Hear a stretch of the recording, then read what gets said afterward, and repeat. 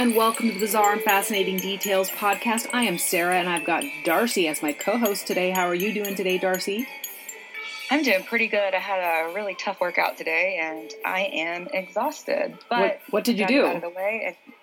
So I think I've talked about it before, I have like an indoor bike trainer, and I'm doing a program, and it was an hour and 45 minutes today of just pure pain. Yeah. So I promptly ate half of a pizza after I finished because I burned like almost 900 calories. You deserve it. I'm ready to talk about some crime here. Awesome. Well, if you didn't know, this is the podcast where we talk about strange stuff, crazy cases, and things that really make you think.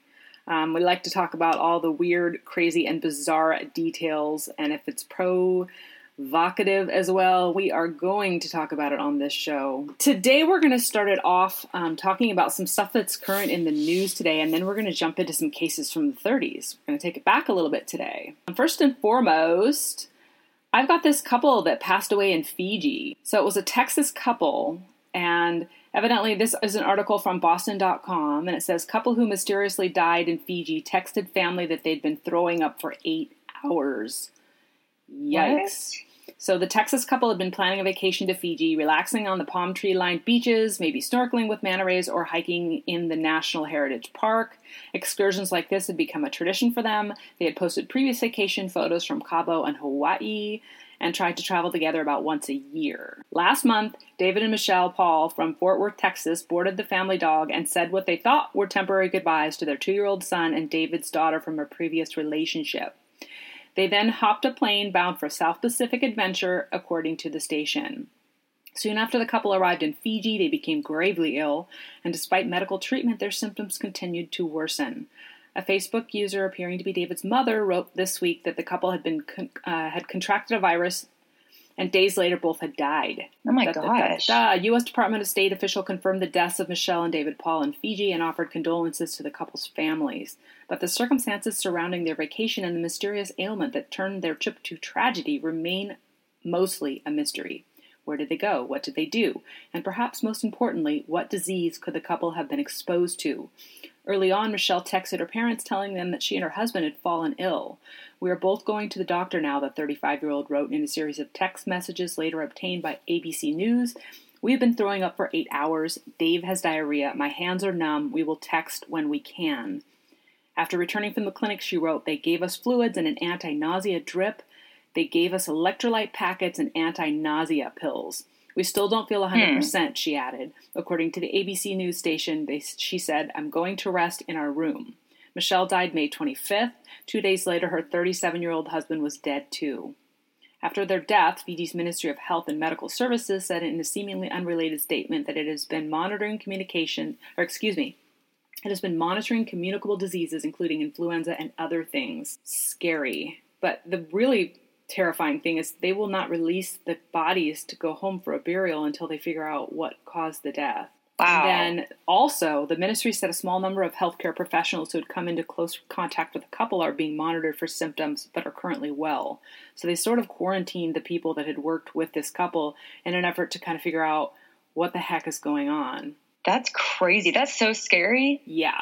So, for something like that, when she said my hands are numb and that they'd been throwing up for 8 hours, to me, that speaks to poisoning, not influenza. Yeah, I mean, that's possible. Certainly, diarrhea and vomiting. So, their treatment does make sense in the sense that they were just trying to get fluids back in them. Right. Because they were very severely dehydrated. But they didn't actually, it doesn't seem like they actually treated anything. They just kind of treated the symptoms that they could identify. Right. But I've heard so many forensic files cases where people were poisoned with arsenic or with, coolant fluid, antifreeze. Antifreeze, yeah. And they had similar type symptoms where they had numbness in extremities, throwing up, diarrhea, nausea, all kinds of other symptoms that were in a similar sort of way. And granted, we don't know all the details in this particular case, but to me, this sounds like this couple, for them to pass away that quickly with those types of symptoms says to me poisoning.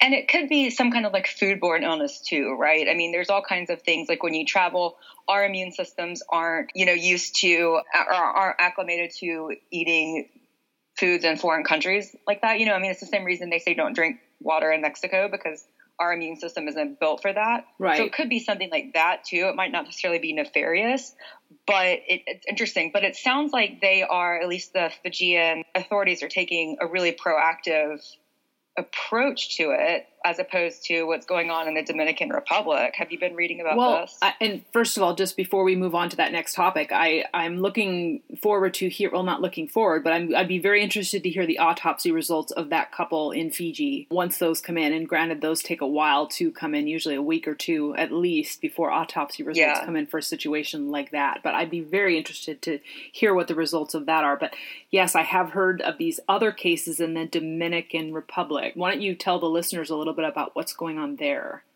So there have been 3 Americans that have died at the same resort in the Dominican Republic. It's at the Grand Bahia Principe Hotel, and it's in La Romana.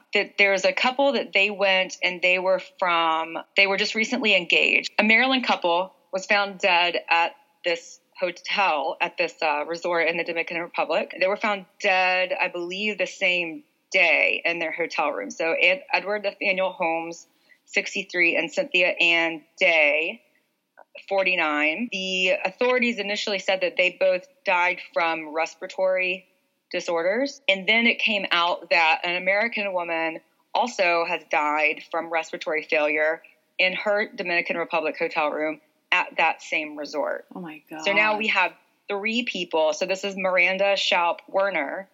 She was 41. So we have 3 people who are dying supposedly of respiratory failure in this same hotel resort.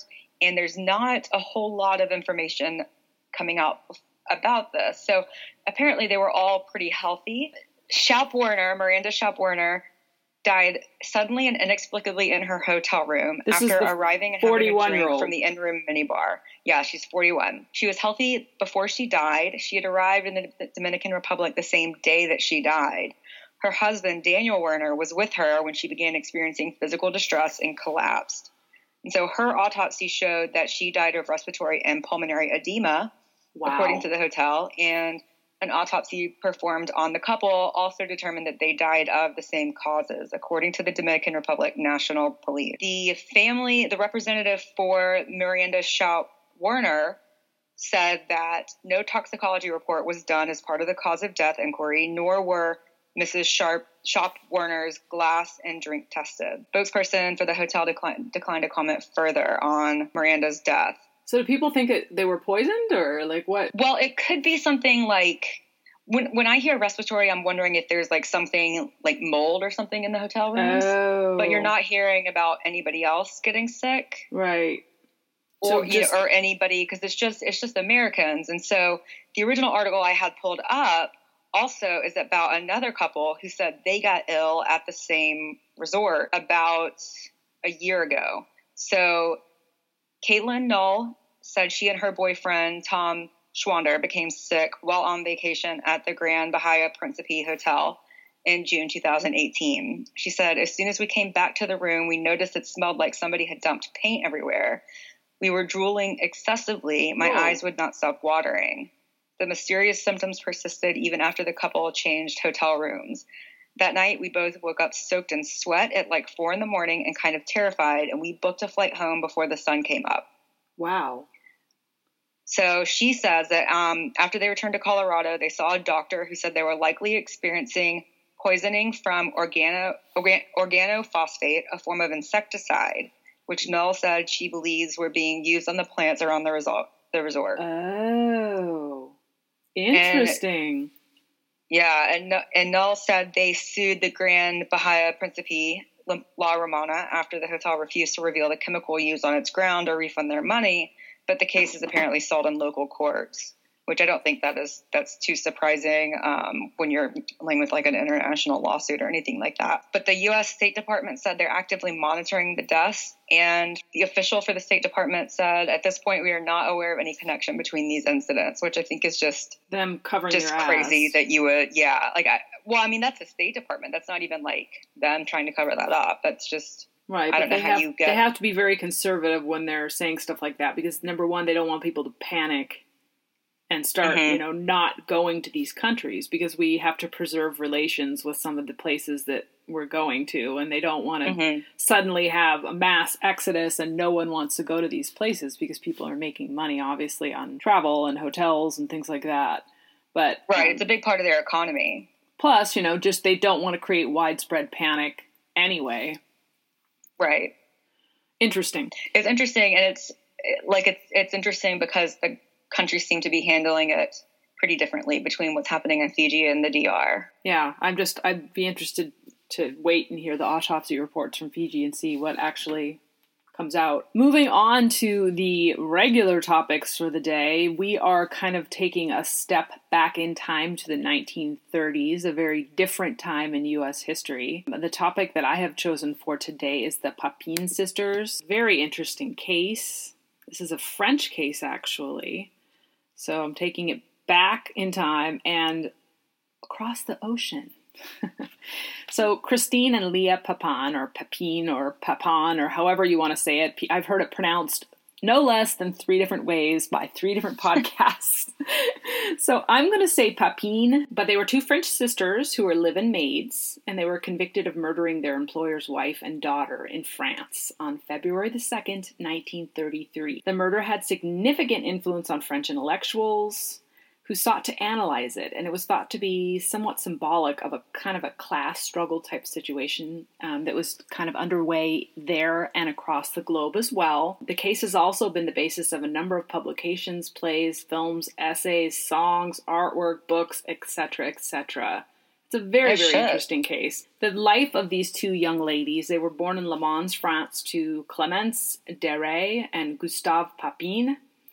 They came from a troubled family, though. So essentially, while their parents were first dating, it was rumored that the mother was having an affair with her employer. Oh.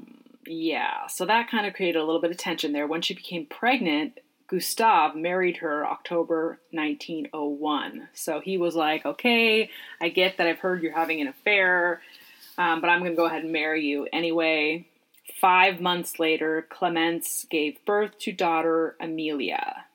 Gustave, suspecting that his wife was still having an affair with her employer, found a job in another city and announced the family was going to move. So he was like, okay, I get it. I think you're still seeing this person. I'm going to move you away from him. That way you won't be tempted any further and we can build this family together.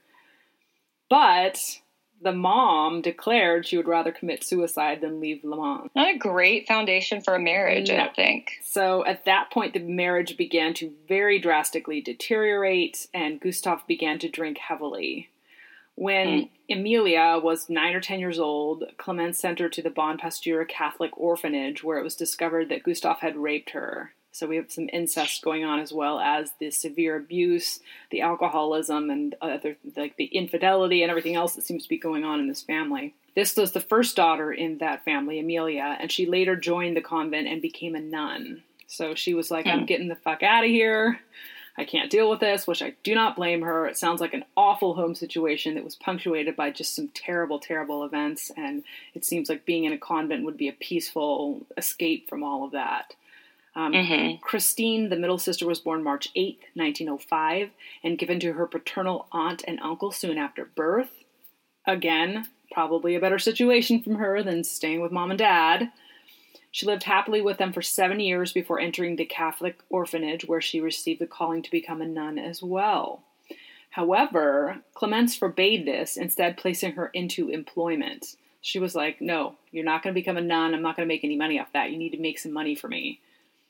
Oh, shit. Yeah, and that was, I think, a common practice back then, because the parents were like, all right, I've got daughters. They're not going to do anything but create trouble, so I'm going to put them to work, and they're going to make money. And just for children in general, I think back in that time, it was still widely accepted that they were going to be wage earners for the family after a certain point. And that was very important to help the lower classes survive, because they were not making much money at all. Christine, the middle daughter, was described as a hardworking young lady. She was a good cook and could, however, And this is, a sign perhaps of something to come, but she was considered insubordinate at times. Leah, the youngest daughter, was born September 15th, 1911, and soon after that was given also to her maternal uncle, with whom she remained until he died. So clearly he didn't live that long. After her uncle passed away, she too was sent to the Catholic orphanage until about the age of 15, when she also could be employed. So it seems as though the orphanage, these children were farmed out until about teenage years, 14, 15, and then they were sent to be workers, either maids or cooks or nannies or whatever the case may be. So all three of them left the convent around the age of 15? No, the oldest daughter was allowed to stay and become a nun. Oh, okay. Yeah, so she stayed there. However, the younger two sisters were taken out of there at the age of about 14, 15 and forced to work. Leah, the youngest daughter, was described as quiet, introverted, but obedient. She was considered less intelligent than her older sister, Christine. The sisters then worked as maids in various homes around the Le Mans area and preferred to work together whenever possible, which I don't really blame them, given the circumstances involved. I think, you'd want to be close to family. If you're not allowed to be at home with your family, you'd probably want to be with a family member if possible. In 1926, Christine and Leah found live-in positions as maids for a family for the Lancelin family. M. Rene Lancelin, a retired solicitor, his wife Leonie, and his daughter Genevieve lived in the house. Their older daughter was married and had since moved out. The other daughter, Genevieve, was single and still living at home, which I believe was also common at that time period in this area as well. And for the Duggars. Yes, exactly. Some years after Leah and Christine started working for the family, the mother in the family, Madame Leon, developed depression, and the girls became the target of her mental illness. The abuse worsened to the point where she would slam the girls' heads against the wall, according to Jesus claims. Christ. It seems as though the girls, though, did not take this sitting down or laying down or whatever. They decided they were going to fight back. And you gotta wonder how many years of this type of abuse these girls suffered before they got to the breaking point. And I think back then, in the sort of situation that these girls were in, it was expected that they were to get up first thing in the morning before the sun rose and clean the house, prepare the meals, iron, do the laundry. Like, it was a never-ending list of tasks that young ladies as maids and housekeepers and cooks were expected to perform, and they were supposed to pretty much be on call 24/7. And they were allowed... Yeah, I kind of imagine it like Cinderella. Yeah. They were allowed very little time off, maybe 1 day a week or a half day a week, something of that nature. Wow. However, on the evening of Thursday, February 2nd, 1933, the father, Monsieur Lancelin, was supposed to meet Madame Leon and Genevieve for dinner at the home of a family friend. They had been out shopping that day and were supposed to meet him later for sort of this dinner. When they returned home that afternoon, there were no lights on in the house. The Papin sisters explained to Madame Lancelin that there was a power outage that had been caused by Christine plugging in a faulty iron. And I guess there was evidence that she had taken this particular iron in for repairs on multiple occasions. However, the mom, Madame Lancelin, became irate and began to assault the sisters on the first floor landing when she found out that the power was out. Christine lunged at Genevieve and gouged her eyes out. Leah joined in the struggle and attacked Madame Lancelin, gouging her eyes out as ordered by Christine. That then escalated quickly. Yeah. So there was somewhat of a struggle, and then all of a sudden there was eyes being gouged out. Christine then ran downstairs to the kitchen where she retrieved a knife and a hammer, bringing both weapons upstairs where the sisters continued their attack. At some point, one of the sisters grabbed a heavy pewter pitcher and used it to strike both the women in the head. Experts who later responded to the scene estimated the attack lasted approximately 30 minutes. Holy shit. That's such a long time. Right. I just don't see how you could possibly attack someone for that long. I mean, once they're dead, you'd stop. But evidently there was a lot of pent-up passion, anger, violence within these two young ladies. Well, and they clearly had a variety of weapons. So maybe they were just making the rounds. Knife to pitcher to hammer to... Right, but they gouged these women's eyes out with their bare fucking hands. Yeah, but I bet you... Horrifying. I mean, that probably didn't kill them, though. No. which is even more horrifying. That horrifying. just meant they didn't know what was going to hit them next. No. Sometime later, Monsieur Lancelin returned home to find the house dark, as well as his wife had earlier done. He assumed that his wife and daughter had already left for the dinner party and proceeded to the party himself. When he arrived at the home of his friend, he found that the family was not there either. He then returned to his residence with his son-in-law, where they discovered the entire house still dark except for a light in the Papin sisters' room. The front door was bolted shut from the inside, so they were unable to enter the house. The two men found this suspicious and went to the local police station to summon up help from an officer. Can you imagine? Your first thought was probably that something terrible happened, but not necessarily that the housekeeper did it. Right. Together with the policeman, they responded to the home, where the policeman made entry by climbing over the garden wall. Once inside, they found the bodies of Madame Lancelin and her daughter Genevieve. They had both been bludgeoned and stabbed to the point of being unrecognizable. Wow. The mom's eyes had been gouged out and were found in the folds of the scarf around her neck. Oh, my. One of the daughter's eyes was found under her body and another on the stairs nearby. Thinking that the sisters had met the same fate, the policeman continued upstairs only to find the door to the Papin sisters' room locked. After the officer knocked but received no response, he summoned a locksmith to open the door. Inside, he found the Papin sisters naked in bed together with a bloody hammer, with hair still clinging to it, on a chair nearby.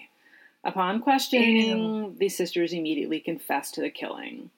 So, there was no denying it. There was no, we didn't do it. We're victims. They basically were just there and ready to go. You had to wonder what they were thinking and doing this whole time. You know what I mean? Why were they naked in bed with each other? Well, I know that that's the least of the concerns here, but that's one of those things that just sticks out, and it's like, what? There's some speculation with respect to that as well, that these sisters had some sort of an incestuous relationship with one another, that this unhealthy relationship had developed as a result of the abuse that they suffered and neglect and perhaps even some of the situation from their home life as well with their father and mother, because clearly mental illness and a number of other problems were genetic factors within their own home. Sure. Wow. The sisters were placed in prison and separated from each other at that point. And then Christine became extremely distressed because she could not see her sister, and she started acting out as a result. At one point, prison officials relented and allowed the two sisters to meet. Christine reportedly threw herself at Leah, unbuttoning her blouse, begging her to please say yes, suggesting an incestuous sexual relationship. What? Yeah. So in July 1933, Christine experienced a fit or an episode in which she tried to gouge her own eyes out and had to be put in a straitjacket. She then made a statement to the investigating magistrate in which she said on the day of the murder she had experienced an episode like the one she had in prison and this had precipitated the murder. So, to me, this is, who knows what was going on here. Part of me says she planned it as a fake sort of thing so that she could use it as some sort of a defense in the trial. Like the second one? Yeah. Well, she faked the first one, or faked the second one so that she could say she had something similar to that during the first killing and then claim insanity and be able to get off or have her sentence reduced because she had period of temporary insanity. The court then appointed a number of doctors to administer some tests and evaluations to determine the mental state of these two girls. Do we know how old they were at this time of the trial? Let's see here. Or so it happened 33. They were born in 05 and 11. Okay. So 20s. Okay. So in their 20s. Maybe early 30s. Court appointed 3 doctors, obviously, as I mentioned earlier, and they concluded that the sisters had no pathological mental disorders and deemed them sane. Although, medical testimony given during the trial noted that there was a history of mental illness in the family. Their uncle had committed suicide, and their cousin was still living in an asylum. They also believed that Christine's affection for her sister was based on family ties, not an incestuous relationship, as others had suggested. I think in that sort of a situation with that family, that those two things sort of went hand in hand. I can tell you, I don't have a close relationship with my sister, but I've never even once ran up to her and opened my shirt while screaming something at her. Yeah, never once. That's not a thing that's happened. Super creepy. It took the jurors only about 40 minutes to determine that the Papin sisters were indeed guilty of the heinous crime that they had been accused of. Leah, thought to be under the influence of her older sister, was given a 10-year sentence.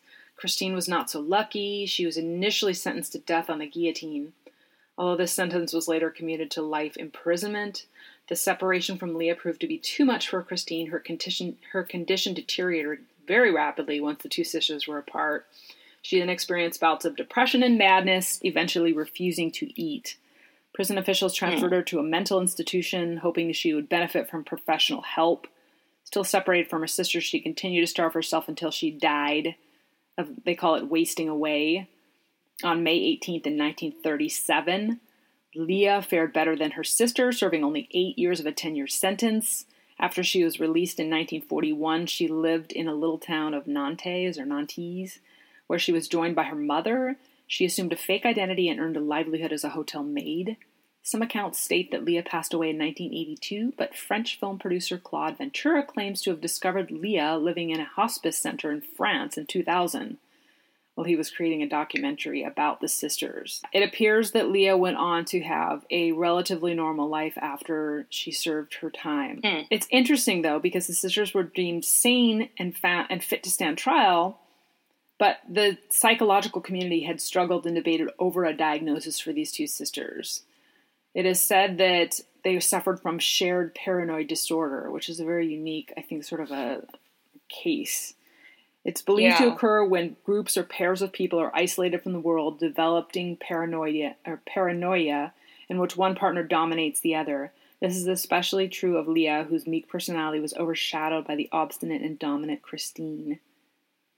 So did Leah actually exhibit like paranoid behaviors? Because it seems like there was like a codependence with Christine. Like she was very codependent on Leah, but it doesn't really sound like Leah had that much going on. And again, we're not hearing all the facts and details about this particular case. We're hearing, I think, from a third or fourth hand account of what was happened here. We're not looking at the actual trial transcripts. What concerns me a little bit as well is that during that particular time period, there were very particular notions about women killers, about women who showed signs of being dominant or violent, things like that. So I have a tendency to think that some parts may be exaggerated about these two women in many instances, and that news agencies really, in order to kind of drum up publication sales, kind of dramatized or made this more than it really was. Artistic license. Yes. And then as well, a lot of people consider this murder to be the result of the exploitation of workers. So they considered the fact that the maids worked 14-hour days during this period of time with only a half day off each week. Basically, intellectuals were using this case to sort of show the oppressive struggle of the social classes during this period in time. Yeah, this was also very big in the time when the labor movements and like everybody was trying to think communism was the way out, because we were in the Great Depression and everybody thought capitalism was the problem and that's why we got into the Depression, and then the communists would be like, no, but if everybody just is all equal, then we don't have any problems, and that turned out great. So yeah, it's a very gruesome case though, and I have to wonder if Leah would have had any inclination towards violence if Christine hadn't been around. I have a tendency to think that it was all Christine. Yeah, that's what it sounds like. And it sounds like she was just like the younger sister who was manipulated by her older sister. Yeah. Because, like when you're the younger sister, you want to do things with your older sister. Like for me, it was like you want to like the music she likes and you want to like be into the things that she's into. I mean, this could very well be something like that. And then on top of the stress of being a young woman that has to work all of those hours and have that much pressure and responsibility and stuff, it sounds like just an accident waiting to happen. Yeah, it's like a recipe for disaster. Yeah. It seems incredibly sad. And it's not a sort of a situation, I think, that I think anyone anticipated, but it really, I think, played out in a lot of large ways in the media and in plays and songs and sort of the social media of that day. This became a main case of inspiration for the people. And then, do we know anything about the older sister, Genevieve? Nope. There's not a lot of information. And I think during this period of time as well, crime in the newspapers, news stories about criminal acts, particularly those involving women, were just highly sensationalized Mm-hmm. Very, very interesting. People, I mean, we think people are bad now, but like you hear cases of like that Visalia axe murder case where the people tromped through the house and took souvenirs and pulled, pieces of the skull out and took them as souvenirs. And I think that this sort of a thing was big news to them. It was their and this is huge also news story. like that time when they would show like graphic close-up pictures of mafia people that have been murdered. Oh, absolutely. I think like death the cases camera would in just general, like get right up in there. There were no regulations, there were no controls over the violence and the graphic violence that they showed in the newspapers and in novels and things like that. And I believe as well that this article that I pulled from Wikipedia didn't necessarily address some of the other stuff in that I guess there was some slashing and some cutting of the legs and the back of the legs and the buttocks and things like that just really demonstrated, I think, some very, very severe mental issues on the part of both of these young ladies to create that kind of damage to somebody else. For sure. Interesting case. And you've got another one for us that is a case that played out around the same time period, but also was a huge media and crime influence for the time. What do you have for us, Darcy? Yeah, so I have the trial of the century, which is not the OJ one. It's the Lindbergh kidnapping. So we're going to talk about Charles Lindbergh Jr. and, of course, Charles Lindbergh Sr. So a little bit of background. If you don't know, if you didn't learn this in your history class, in 1927, Charles Lindbergh became famous for making the first solo nonstop flight from New York City to Paris. And he flew his plane was called the Spirit of St. Louis. And this was a really big deal because it wasn't the first attempt. There was actually an award being offered, like a monetary prize if you could do this. And 6 men had died in 3 separate crashes making this attempt previously. And then in another separate crash, 3 other men were injured. So this was a really big deal. So the previous crashes and deaths were people trying to complete it, more than one person in the cockpit. And his was a big deal because it was the first nonstop flight, and he completed it solo. As a result, he became world famous. He actually won the Medal of Honor because he was in the Army at the time. Mm-hmm. And so they gave him the Medal of Honor, even though that's typically a combat award. Congress passed a special whatever. And then he also was awarded the Distinguished Flying Cross. In 1928, he was Time Magazine's Man of the Year. And just 2 months after his flight, he was 25 years old when he did this flight. So just 2 months later, he wrote an autobiography in which he derided other pilots he met as womanizing barnstormers, and that the ideal romance was stable and long-term with a woman with keen intellect, good health, and strong genes. So what's the underlying, and that is Charles Lindbergh was a bit of a eugenicist. He was. Why don't you first explain what that is for the layperson? Yeah, so eugenicist is somebody that thinks that you have to marry the right quote unquote stock in order to have good children, and that you have to control your genes and your family lines, and it's essentially a nice spin, putting a nice pretty ribbon on Nazism, racism. Yeah, he was. I think the nicest way you could say it was he was in favor of appeasement and isolationism when it came to Hitler and Nazi Germany. He didn't want us to get involved, but he also was like, hey, I mean, if they kill all the Jews, what's the problem, Right. So if they create a better race of people, then how are we? I mean, what's the problem? Really the big deal at all? Like, we have one master race. I don't understand why everybody's in such a huff about this. Those are things that I didn't learn in my history class. No, they of course don't put that in the history books. Yeah, it's not as fun. But anyway, so that's a little bit about Charles Lindbergh. So later that same year in 1927, he married Anne Morrow, and her father was a partner at J.P. Morgan and Company. That's how they met. It was because her father served as Charles Lindbergh's financial planner. Okay. And he also was the U.S. ambassador to Mexico, and he invited Charles Lindbergh to a party in Mexico City, which is where he met his daughter Anne. Okay. So they got married in May 27th of 1929 in Englewood, New Jersey, and they went on to have 6 children but we're only going to talk about the one. So Charles Lindbergh Jr. was the first kid that they had, and he was born on June 22nd, 1930. And around 7:30 p.m. on March the 1st of 1932, the Lindbergh family nurse put Charles Jr. into his crib at their country estate. They lived in the city and then kind of were building this country estate. Around 10 o'clock that same night, the nurse discovered that he was missing from his crib. And so she alerts the parents. Anne Morrow had just gotten out of a bath, and she, tells her, and no, Charles Jr. is not with her, and he's not with Charles Sr. So they go back up to the room, and they find a ransom note in the baby's bedroom that was in an envelope on the windowsill. So Charles Sr. grabs his gun, and he goes to look around the grounds with the butler. And under the window of the baby's room, they found impressions in the ground and pieces of a wooden ladder as well as a baby's blanket. And it doesn't say that it was like Charles Jr.'s baby blanket, but that's the assumption. But it just didn't specifically say that. Because there's not going to be just like random baby blankets just hanging around. Well, my thought was like maybe the kidnapper brought one.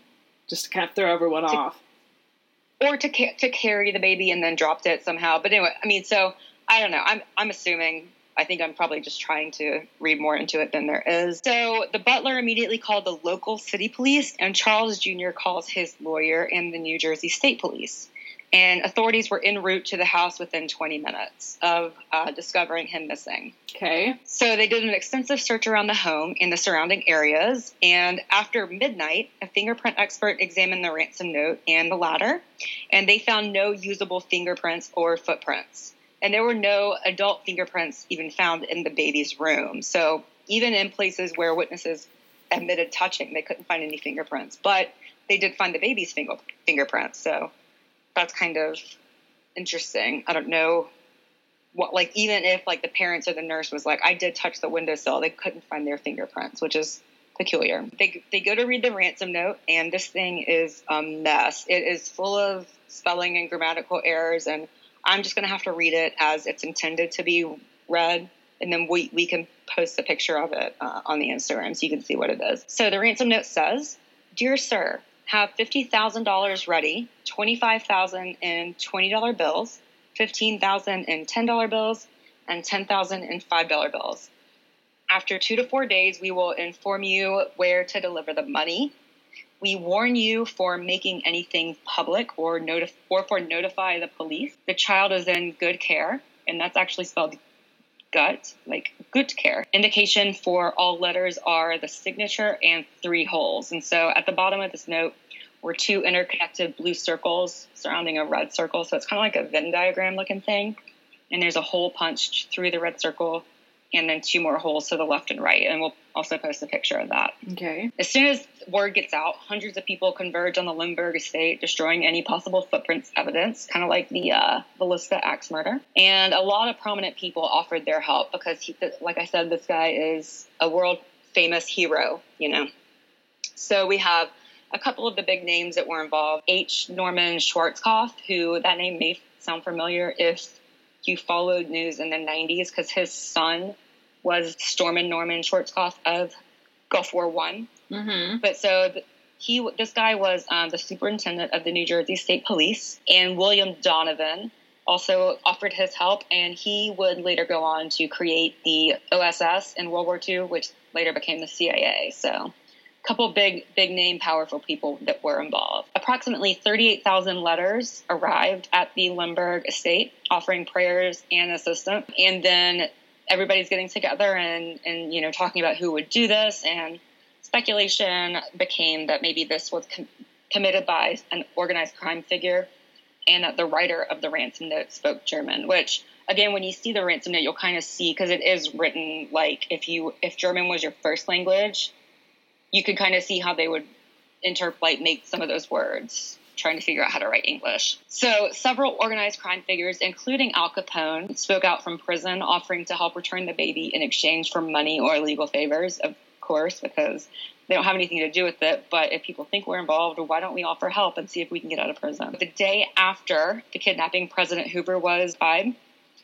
And even though kidnappings were at the time still considered state crimes, the FBI was authorized to investigate the case. Because he was a national hero. If it was some Joe Schmo off the street, they wouldn't offer that. They would have been like, oh, sorry about your kid. Good luck with that. Yeah, so the Coast Guard, Customs, and Immigration Service and the Washington, D.C. police were all told to be ready to offer their services in case they were needed. So they were pulling out all the stops for this isolationist eugenicist hero. New Jersey officials offered a $25,000 reward, and the Lindbergh family offered an additional $50,000. And in 2018 money, that would be about $1.3 million. Wow! So that's like a fuck ton for reward. Yeah, that's like a crazy amount for a reward. Even now, you don't see. On March 6th, a new ransom letter was mailed to the Lindbergh home, and it was postmarked from Brooklyn. And it had that signature of like the holes and the red circle and all of that. And in this note, it said the ransom was now $70,000. And a third ransom note, also postmarked from Brooklyn and containing the signature, was sent to the Lindbergh's lawyer. It stated that some guy named John Condon should be the intermediary between the Lindberghs and the kidnappers. And they requested notification through the newspaper that this third note had been received. And it contained instructions about the size of the box the ransom should come in and warn the family not to contact the police because ransom writing 101, don't contact the police. Who is John Condon? So he was a well-known Bronx personality and a retired school teacher. And he offered $1,000 if the kidnappers would turn the child over to a Catholic priest, which seems innocent enough back in 1932. But now I'd be like, do we want to give him to a Catholic priest? I don't know. Right. But also, what retired school teacher has $1,000 in 1933 to offer? That seems like a lot of money. So supposedly this letter was written by the kidnappers, and it authorized him to act as an intermediary. And it said that Charles Lindbergh did accept this letter as genuine. Following the instructions, Condon... This kind of seems ridiculous to me, like having an intermediary. He's just inserting himself. It's just the dumbest thing ever. Yeah, like it's just this random... there's no information about whether or not he knew the Lindberghs. Like, it's just like, this guy's going to act as an intermediary. And he's like, hey, I got this letter that says I can act as an intermediary. I don't know. Yeah. So he follows the instructions, and he placed an ad in the New York American saying money is ready. And it was signed Jaffe. And I don't know where that name came from. Huh. So a meeting with Jaffe and a representative of the group that claimed to be the kidnappers was scheduled for late one night at Woodlawn Cemetery in the Bronx. Okay. And according to Condon, the man sounded foreign, but he stayed in the shadows during the conversation, so Condon wasn't able to get a good look. The man did tell him his story. He said his name was John. He was a Scandinavian sailor, part of a gang of 3 men and 2 women. The baby was unharmed, being held on a boat, and would only be returned for ransom. So the baby's on a boat, only going to be recovered if there's a ransom paid. Right. And so when Condon is like, do you really have the baby, though? John says, yeah. Trust me. To prove that you can trust me. Yeah, just trust me. I have the baby. I don't understand why you wouldn't trust me. To offer proof, he says that they're going to return the baby's sleeping suit. So then Condon asks... What the fuck is a sleeping suit? I'm thinking it's like, like the sleep sack thing that they put him in. But whatever the 1932 version of that was. Seriously, like us without children, like trying to answer these fucking questions. What the fuck is a baby sleeping? I don't have any kids. I've got nothing. Desire to have kids. I have nothing to do with kids. Okay. Anyway, John character asks Condon, would I burn if the package were dead? And so the package being the baby. And then he goes on to assure Condon that the baby actually still is alive, which... I don't know that I'm buying that anymore. Right, but it seems like a smart move, because if the baby's dead, then you're fucked. Right. So on March 16th, John Condon did receive a toddler sleeping suit and a 7th ransom note. And Charles Lindbergh did positively identify the sleeping suit. And Condon placed a new ad in the Home News. And it said, the money is ready, no cops, no Secret Service, I come alone like last time. And on April 1st, Condon received a letter saying it was time for the ransom to be delivered. So the ransom was packaged in a custom-made wooden box and included gold certificates, which were about to be pulled from circulation. So they did all that, like obviously in the hopes that later they would be able to identify the kidnappers because they would have gold certificates in this ornate box. The bills were not marked. So the actual greenback bills were not marked, but their serial numbers were recorded by some of the detectives. And so on April 2nd, Condon was given a note by a random cab driver that he didn't know. And he met John and told him they'd only been able to raise $50,000. And John took the money and handed Condon a note saying the child was in the care of 2 innocent women. Make sure you say they're innocent, even though they have this kidnapped baby. So that was April 2nd. And then it's not until May 12th that a delivery truck driver pulled over to the side of the road about 4.5 miles from the Lindbergh home. He got out to pee, which I read this and I'm like, oh, that's kind of how Hae-Min Lee's body was found. I know, I was just going to say. And nobody seemed to really think that was suspicious. But anyway, so he gets out to pee and he discovers Charles Jr.'s body. And his skull had been fractured, and the body was pretty decomposed, likely due to animals. And there was evidence of a hasty burial. And the nurse was the one who identified the baby from a shirt that she had made for him. And the toes on his right foot kind of overlapped. And that's another way that she was able to identify him. So we know conclusively that it was Lindbergh's baby and not just a random baby, so they could take the Lindbergh baby. I think I heard that he may have had something to do with the kidnapping and murder himself because of the overlapping toes, and that was like a deformity. Interesting. And so he wanted to, that couldn't be part of his master race thing. Very interesting. Yeah. Yeah.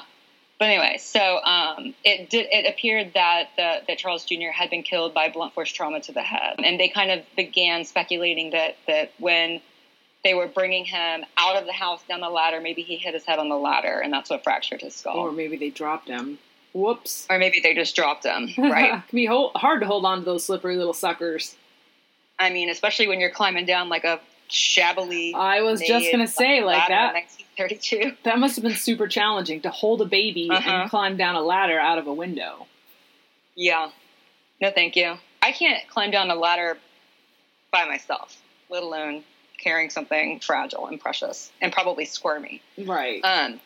So Charles Sr. insisted on having Charles Jr. cremated, which, would be another thing if you wanted to go down that conspiracy route. If he didn't want any further investigation. No autopsy, no... In June of 1932, officials began to suspect that the crime was committed by someone the family knew and trusted, but nobody in the family ever actually came under suspicion. So Violet Sharp was a British household servant at the Morrow home, and I believe that this is like Anne Morrow's family. I don't think she worked in the Lindbergh home, but I could be wrong about that. But she had given contradictory information on her whereabouts the night of the kidnapping.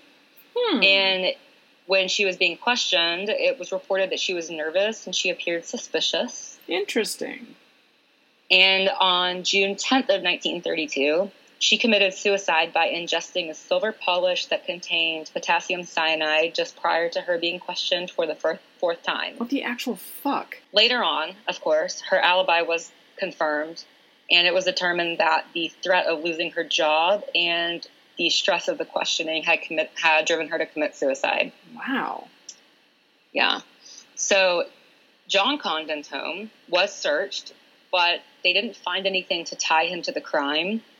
But for the next 2 years, he would visit police departments and promise to find this, quote, cemetery John that he met in the cemetery. He would do kind of weird stuff. Like, again, it's just stuff of, like, inserting himself and making this story kind of about him. Because he later agreed to appear in a vaudeville act regarding the kidnapping. Who does that? Right? And, I mean, he's a retired teacher. He's got to get his kick somewhere. And Liberty Magazine published a serialized account of his involvement under the title Jaffe Tells All. So, this guy sounds pretty fucking suspicious to me, but yeah, that's kind of all there is about him. They can't really get anywhere investigating these suspects, and they're not getting any further information. So, Colonel Schwarzkopf starts investigating the ladder. And this is super, super cool, but it also gets kind of like in the weeds, but I think it's still really cool. So he was able to trace the lumber in the ladder through local sources, but he got no leads. And so he decided to contact the USDA Forest Service for a technical examination of the wood. And they referred him to the Forest Products Laboratory, which is it's a federal laboratory, but it's also part of the University of Wisconsin in Madison. And he was referred to specifically talk to an Arthur Koehler. Our friend Arthur here, he had actually written a letter to the Lindberghs right after the kidnapping. He was one of those 38,000. He offered to help, but he never got a reply. He is a wood expert, or was a wood expert at the United States Forest Products Laboratory. His area of research was identification, cellular structure, and growth of wood. And through microscopic examination, Koehler determined the number of knives that had planed the sides, top, and bottom surfaces of the cut wood, and determined that one of the side knives had left distinctive marks. So with all this information about the growth rings and dimensions of the board and the wood, he produced a report that was sent to almost 1,600 mills in the region that dealt with that type of wood. It was like some type of pine. And by process of elimination, he further reduced this number to 25 mills. And using the number of knives and the face and edge cutters, rate of feed, and impressions on the ladder, he determined that the lumber company M.G. and J.J. Dorn Company at McCormick, South Carolina, had milled the wood used in the ladder. And he generated a list of probable lumber yards throughout the East that would have received this stock. And in 1933, a complete match between the ladder wood and a single shipment to one lumber yard was found at the National Lumber and Millwork Company in the Bronx. So like all of this crazy stuff, and he was able to find where that wood that was made to build this ladder was bought. So they have this information, and then next they started tracking the ransom money because, like I said, the gold certificates were being pulled out of rotation. So that was an intentional part of the ransom. So a pamphlet was created that had the serial numbers on the ransom bills, and 250,000 copies were distributed to businesses primarily in the New York City area. By presidential order, all gold certificates were to be exchanged for greenbacks, which are just the regular dollar bills we use now, on May 1st, 1933. And a few days before the deadline, someone who gave his name as J.J. Faulkner of 537 West 149th Street brought in almost $3,000 in gold certificates to a Manhattan bank to be exchanged. But it wasn't until later that they realized these bills were part of the ransom. And then when they went back and looked, no one named Faulkner lived at that address. So obviously that was a fake identity. Over a 30-month period, a number of the ransom bills were spent throughout New York City, mainly along the route of the Lexington Avenue subway, which connected the Bronx with the east side of Manhattan.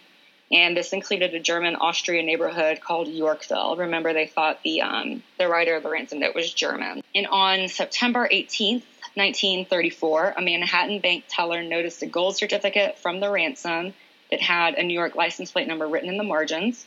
And they traced the bill back to a gas station. And detectives learned that the station manager had written down the number because the customer was acting really suspicious, and he suspected it was counterfeit. So, like, he didn't know it was part of the ransom or anything. He was just like, this guy's fucking weird, and I think that maybe this is fake, so I'm going to write down this number. So they chased down a license plate, and it belonged to a Richard Bruno Hauptmann of the Bronx. He was an immigrant with a criminal record in Germany. Bruno gets arrested, and he's carrying a single $20 gold certificate and more than $14,000 of the greenback ransom money that was found in his garage. And during interrogation, of course, he says, the money isn't mine. It was left in a shoebox by a former business partner who also conveniently died after he went back to Germany. He said he only discovered that there was money in the shoebox after learning of his friend's death. And he decided he was going to keep it because it was money owed to him from a business deal that they had previously made. Further searches of the home revealed a notebook containing a sketch of a ladder similar to the one found at the scene. And they also found John Condon's telephone number and address written on a closet wall, which I don't know if that's a thing that people used to do all the time. You couldn't find a sheet of paper, so you wrote stuff on your wall. And when they looked back into his history, detectives found that Bruno Hauptmann had been employed at the National Lumber and Millwork Company, and he had purchased lumber there less than a month after the receipt of the identified shipment, which was just 2 months before the kidnapping. He goes on trial here. He was charged with capital murder. The trial was called the Trial of the Century. So I'm pretty sure this was the original Trial of the Century. Yeah. And then it was taken back when O.J. killed his wife and Ron Goldman. So at trial, Arthur Kohler was able to match rail 16 of the ladder with a sawed-off floorboard in the attic of Hauptmann's apartment.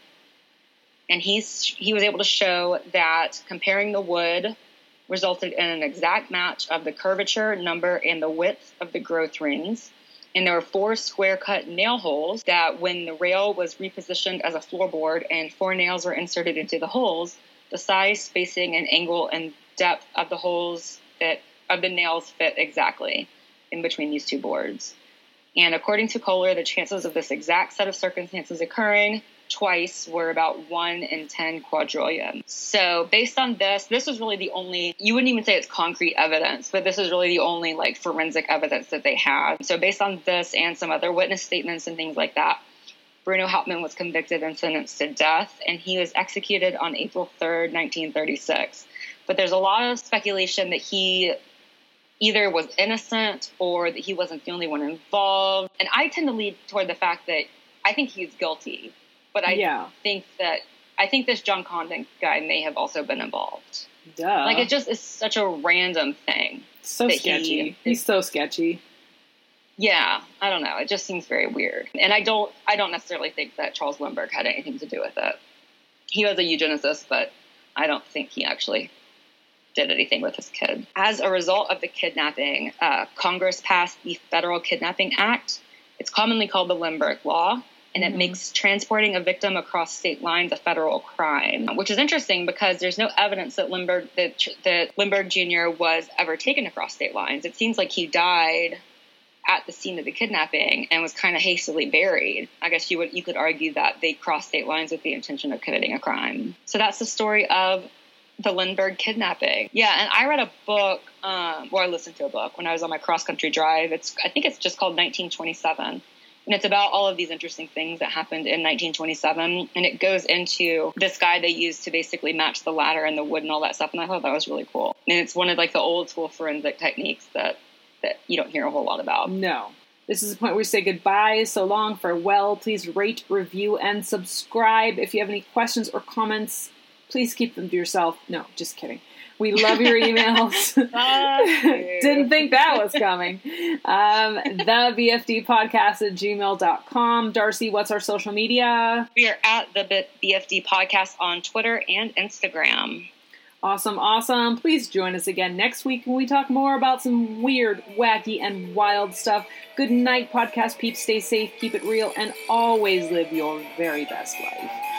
Bye. Say bye, Darcy. Oh, sorry. Bye. Okay.